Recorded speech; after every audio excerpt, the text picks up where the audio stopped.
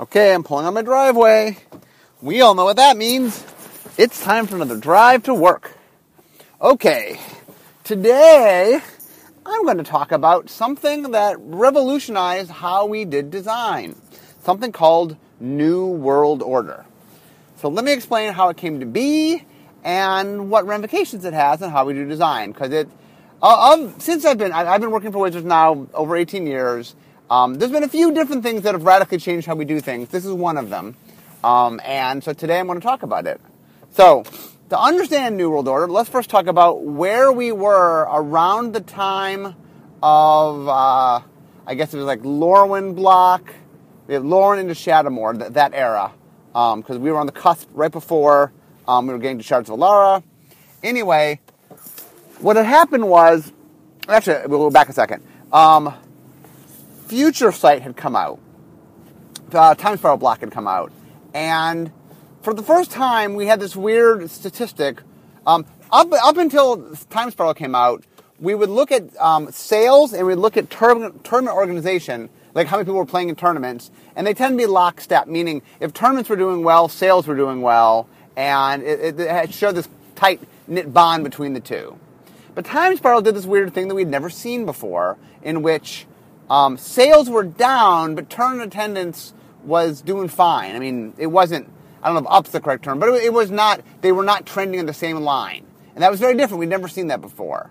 And that's when we realized, at the time we called them the Invisibles, but the idea was there are people who play, who aren't organized, who don't participate in organized play, that are hard for us to see because they're not somewhere that we can easily monitor.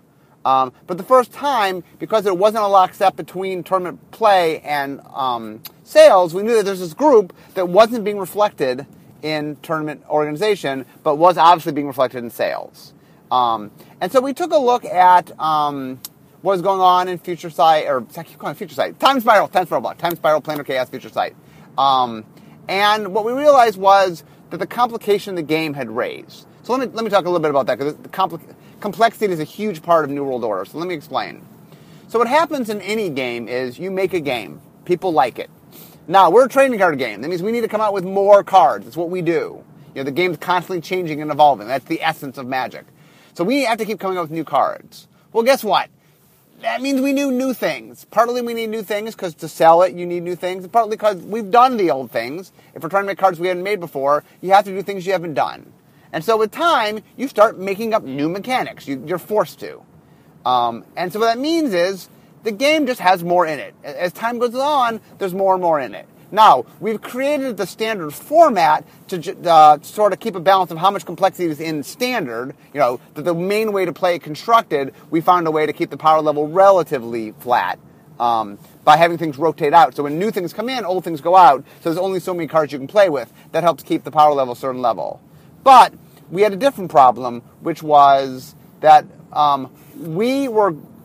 acquisition is what we call, acquiring new players. So we talk about, there's three things we talk about. We talk about retention, acquisition, and reacquisition. So retention is the players we have, can we keep them? Are we making them happy? Do they want to keep playing? Acquisition is, can we get new players? Can we get new people to play? And reacquisition is, can we get back old players that used to play that stopped playing? And so those are three things we're constantly thinking of, and each one of them is very important. You know, if we don't keep our players, if we're constantly changing, then there's no continuity, and that the game, doesn't evolve. We're all about having a community, and part of having a community is having players that play for a long time. Now, Magic right now, the average player of Magic is like 9.5 years, I think. That's a long time for a game. That's for those that don't know the gaming world, that's a really, really long time to have people play your game. In fact, it's insanely long. The only games that have that kind of measurement are stuff like chess and Go, which have, thousands of years behind them. But anyway, so we want retention. That's important. We want to make sure that we are doing things that people like. But another important part is acquisition, which is you need fresh blood. Why? A, because some people will leave your game. And I've talked about this before. The reason people leave Magic, so sometimes people are unhappy with Magic. That can be one of the reasons they leave. But more often than not, people tend to leave, we found, because of circumstances that actually are nothing to do with the game. Usually, your social circumstances change, meaning the people I play with aren't available to play anymore. And the second thing is something, I move, or my job changes, or I don't have the time, or I don't have the money, or something changes where I don't have the access to the things I need. So what has happened is a lot of organized play is to try to solve the first problem, which is, well, if you don't have someone to play, we can help you get someone to play. We can provide other people to play with. But the other things is if you don't have the time or the money, or there's other factors we can't control that. And so people are going to come and leave the game. Now, part of that crowd is what we call reacquisition. The website probably is our biggest reacquisition tool, which is we have this tool. If you leave Magic, we have this thing you can sort of monitor and keep your pulse on the game, even if you're not playing. And I know a lot of people have told me how they'll read my column even though they don't play anymore, and that something I'm talking about gets them excited and they come back. Most players who leave Magic come back to Magic. That's very, very common. In fact, most players will take a hiatus from the game and come back to it. That if you talk to Magic players, that is a very, very common thing. And the reason is, like I said, most people don't leave because they're unhappy with the game. They leave for other factors, and when those factors change, something can draw them back into the game. That's why reacquisition is very important. The website does a really, really good job of reacquisition. There's other things we do. Duels of the Planeswalkers and Magic Online each can be good at reacquisition. Anyway, so we were looking at statistics, and we were realizing that acquisition was going down, that we were acquiring less players than we used to. Now, that is a canary in the coal mine, if you will. That's dangerous. What that's saying is that, if you don't have fresh blood coming in, that is the death knell. Your game is going to die if you don't have fresh blood coming in. Partly, one reason is because some people are going to leave, and you need new players to replace them. But also, it's important to just have fresh blood into any system because it just adds an important mix. Just like on R&D, we like having fresh blood. In your gaming system, you want new people coming in, that you want people constantly discovering and excited, and that they're, the established experienced players are very, very valuable to us, insanely valuable to us. In fact, most of our work is on retention. The vast majority. Whenever I talk about acquisition, people always feel like, we don't care about the existing players, we only care about the new players. Like, no. 90% of my time is reacquisition. Most of my time is making a Magic game that's awesome for people that play Magic. But I do need to spend some time on acquisition. Acquisition is very important. And a lot of times when we talk about the importance of acquisition, I think people think like we're trying to say at the sake of retention. No. Retention is super important. And like I said, most of my time, 90% of my time is spent on retention, not on acquisition. But acquisition is important. So we figured out that our acquisition was going down. And that is a danger. If you don't fix that problem, it's a sign that Magic is going to be in trouble. So we looked and said, okay, well, what's going on? Why are we having acquisition problems? Well, I've talked about this many times, which is I believe that Magic's greatest flaw is its barrier to entry. And what barrier to entry means, it's a gaming term, which means how easy is it for me to get your game? Part of it might be, what do I need to do to start? Part of it might be how hard is it to learn? So Magic has a big barrier to start because it's a complex game. Now, the funny thing is, at its core, the base game is not that complex. But when people see the game, you tend to experience through other players, and it's a game with thousands of pieces that any one person doesn't know all of them. That sounds pretty complex. And to be fair, it is complex. And so Magic is intimidating, and there's a lot to learn. So we've done a whole bunch of things to try to help with barrier entry, like Duels of the Planeswalkers was a big one. But anyway, New World Order would be another huge one. So what happened was, we were looking at our numbers, but look, we're not acquiring players. And so, if you looked at your game, it's just obvious. Like I said before, as you age, as an ongoing game that keeps putting out new content, you are forced to make new material. And thing to remember is, the new player, let's put them at 0 on the scale. Okay? They know nothing.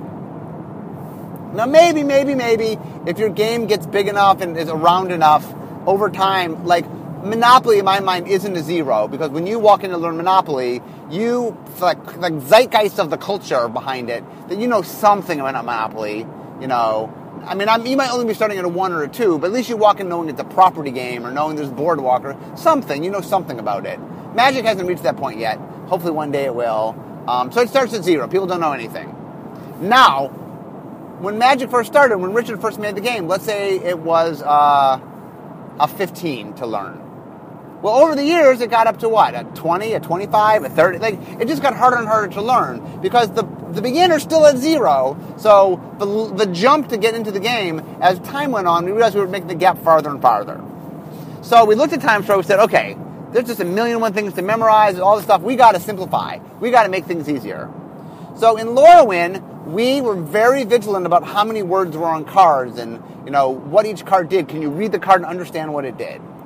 And so we made a big jump in trying to simplify the cards. And what we found was, when you played with Lorwyn, or especially Lorwyn Morningtide, in fact, we had a pre-release at work, which was a Morningtide employee pre-release. And one of the things that's interesting about the pre-release is a lot of people who work at Wizards, they're not R&D members, they're other people in the company, and a lot of them know Magic. A good chunk of them, know enough to play because they work on Magic, so they learn how to play, but they're not gamers. They didn't come to Wizards sort of being a Magic fan necessarily. And so it's an interesting thing to look at. These are people that play Magic that are not die-hard Magic players, that don't know every intricacy of the game. And we were watching them at the Lorwyn Morningtide pre-release. Now remember, Lorwyn was a tribal set, had 8 races, and then in Morningtide we introduced 5 classes. So now every card had a race you cared about and a class you cared about, and anyway, there was a lot going on. There was a lot on the board, and we were noticing that the people just were having trouble playing. We actually noticed a few people quit. They're like, I just can't handle it, and they stopped. I'm like, what's going on? And we said, okay, let's look at what's going on, and we realized, holy moly, there's a lot going on. Every card cares about other cards, and you got to look around, and people couldn't even just looking at the board. Forget hands existed. They wouldn't be able to track what was going on the board.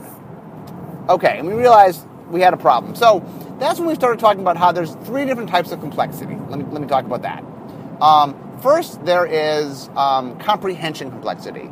This is the thing we try to fix after Time Sparrow block, which is, can I understand what the cards do? Can I read the card and tell what it does? That's comprehension complexity.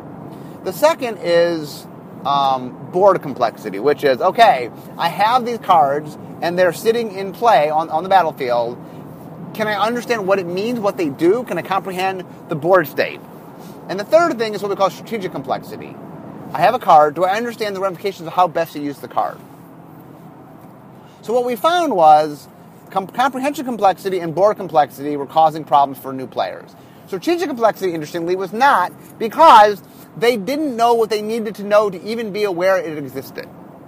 For example, what we found was, for example, let's take death triggers. So death triggers are triggers that go on a creature, or actually even simpler than that. Enter the battlefield triggers, what we call ETB triggers. It says a creature, when it enters the battlefield, it does something. Now, an experienced Magic player looks at that and they say, okay, well, there's an ability here. This is a spell. I want to think about when I want to cast this spell. And likewise with death triggers, that's also a good example where when the creature dies, something happens. Well, I want to think about what I'm going to do because when it dies, this is going to happen. Now, an experienced player might not play a creature right away that has an ETB ability they want. Or might make blocks or do something interesting or attack with the creature that's a death trigger they want. That they think about their actions, take into account what the card does. Now, a beginning player, you know what? They play a card. When it comes to play, ETB effect, what happens? When their creature dies, death trigger, what happens? They don't plan ahead because that's beyond them. They're not thinking about that. When you're first starting to play, it's like, things happen when they happen. You don't plan ahead, and that's okay. It's not bad for them. It's not like they're not having a good time when their creature dies and something happens. They might not be maximizing it, but they don't know they're maximizing it, so no harm, no foul. But the problem with comprehension complexity and board complexity is it causes them they recognize they don't understand what's going on. If they can't read the card and read it, they're just baffled. If the board has too much going on, they get frozen. They can't understand what's going on. And so we realized we needed a way to lower our complexity, especially in comprehension and board complexity. Enter Matt Place. So Matt Place was a developer. He no longer works at Wizards, but he worked there for quite a while. Matt used to be a Pro Tour player. He won PT Mites way back in the day. And he was a very good player. He and I were very good friends. And Matt and I were talking about this issue. And the big problem we had to solve was, how do we make the game simpler for newer players without necessarily taking away the strategic complexity and the depth that the players the experienced players want. And then that's when we made an important realization. Matt and I made the following realization, which is a beginner buys less cards. Why? They're less invested in the game. When you first start playing the game, it's one thing to be invested. Like, once you've been playing Magic for 9 years or whatever, and you're like, you're buying the latest box. You might buy 2 boxes, You might buy 3 boxes. I mean, you understand the investment. It's your hobby. You spent time, you spent energy. It's something you said, I'm dedicating a chunk of my time and money to. But a new player, they don't know that yet necessarily. So they're going to sample it first. And so new players just buy less cards than experienced players. That's just the way it is, a known fact. Okay, now, if you take that into account, commons became very important. Because what we realized is, in every booster pack, there are 15 cards. On average, there are 10 common cards. 10 common, 3 uncommon, 1 rare, which 1 out of 8 is a mythic rare on average. And then 1 land, basic land card. Okay, so if you are a beginning player and you just buy 5 packs, let's say, pretty much of the cards you own, 2/3 of the cards are common. And another 1/15 is basic land, which is simple too.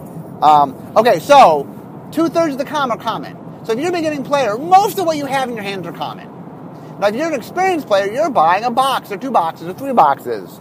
The commons don't mean as much because you have 4 of every common. You are focused on the uncommons and the rares and the mythic rares. And what we realized is, the commons mean more to the beginning player than they mean to the experienced player. Now, they have a big impact on limited for the experienced player. But we're like, okay, what if we took common and we set a bar for complexity and just lowered the bar? And what would happen was, if we made common simpler for the beginning player, we would make the game simpler. Because they have not yet graduated. To them, very few of their cards are uncommons and rares and mythics. 2/3 of their cards are commons. 2/3. That's a lot. So if we could toe a line at common and say, okay, here's the complexity we want for the beginning player. And so what we did is, here's the policy we came up with. We said, okay, Matt and I wrote a whole document up. We said, okay, here's what we want. We have a line. 80% of your cards must be under the line, no matter what. 20% can be above the line, and what we call these red flagged. So what red flag means is, if you break one of the following rules, you get red flagged. What red flag means is the design team and then the development team has to acknowledge that you are meant to be there. It's not that you can't stay, but if you get red flagged, the powers that be have to sign off that you're there.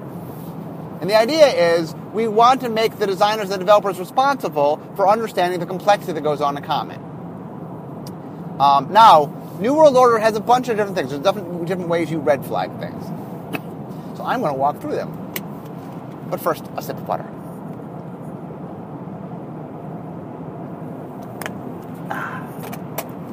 It is important to drink when you're talking nonstop for a half an hour. That's why I'm always drinking. That and my love of cold water.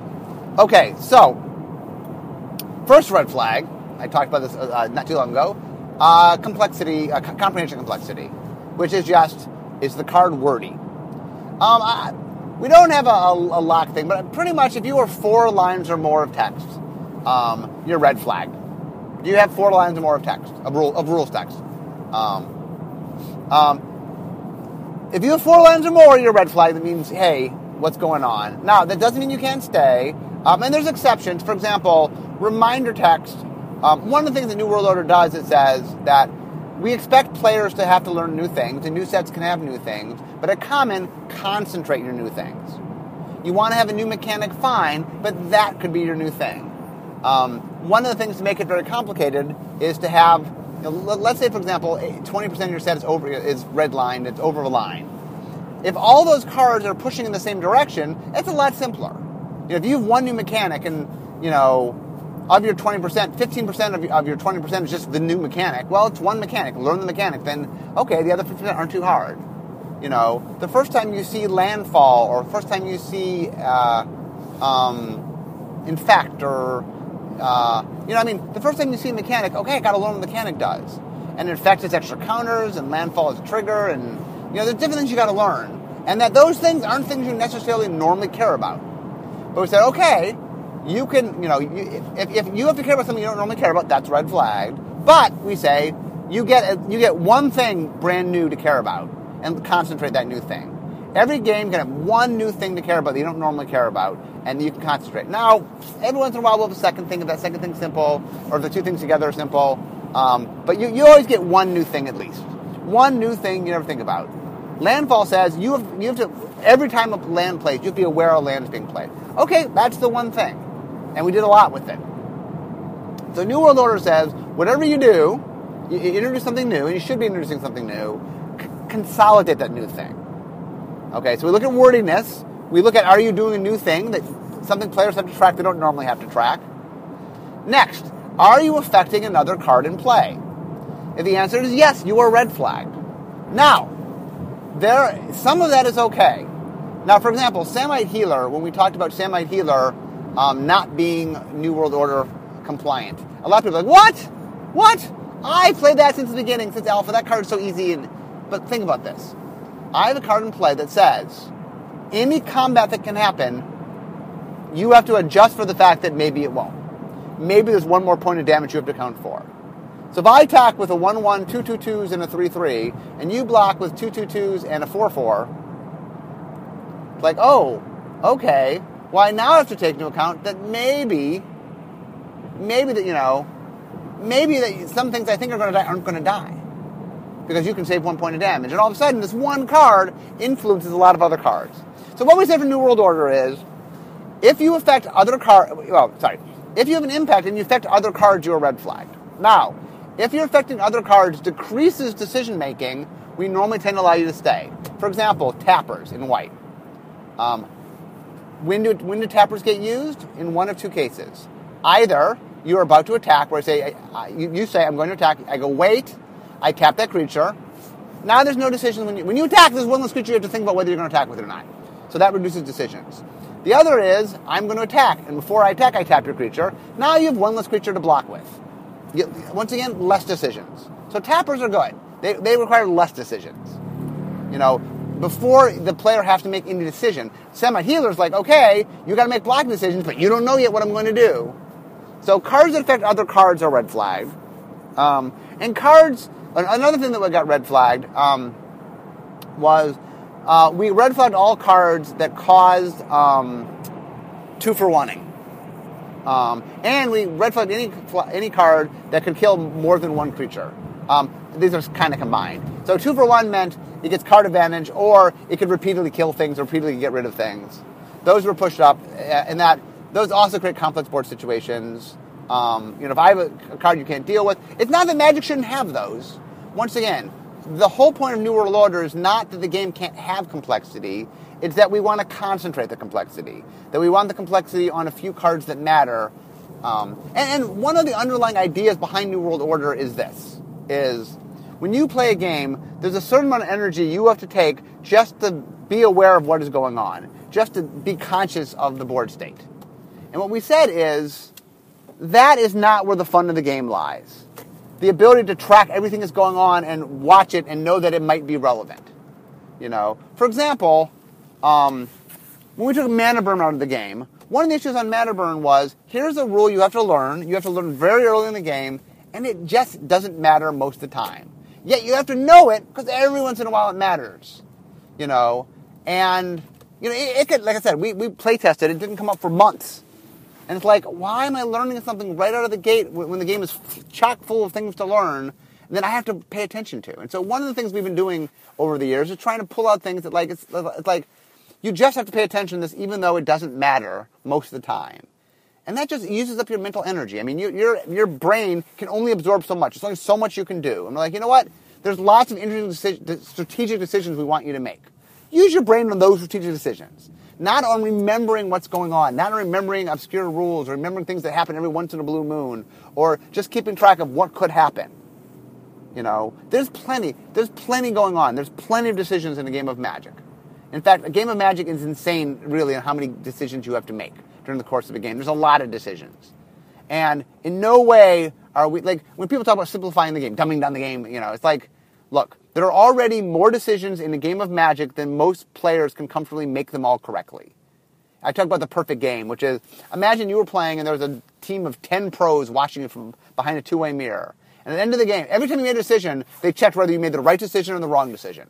At the end of the game, how often do you have a perfect game? Every decision you made the right decision. And the answer is, most players never have a perfect game. Maybe John Finkel a couple times in his life had a perfect game. There's just too many decisions in Magic. There's too much going on. It is almost impossible to make every decision correctly.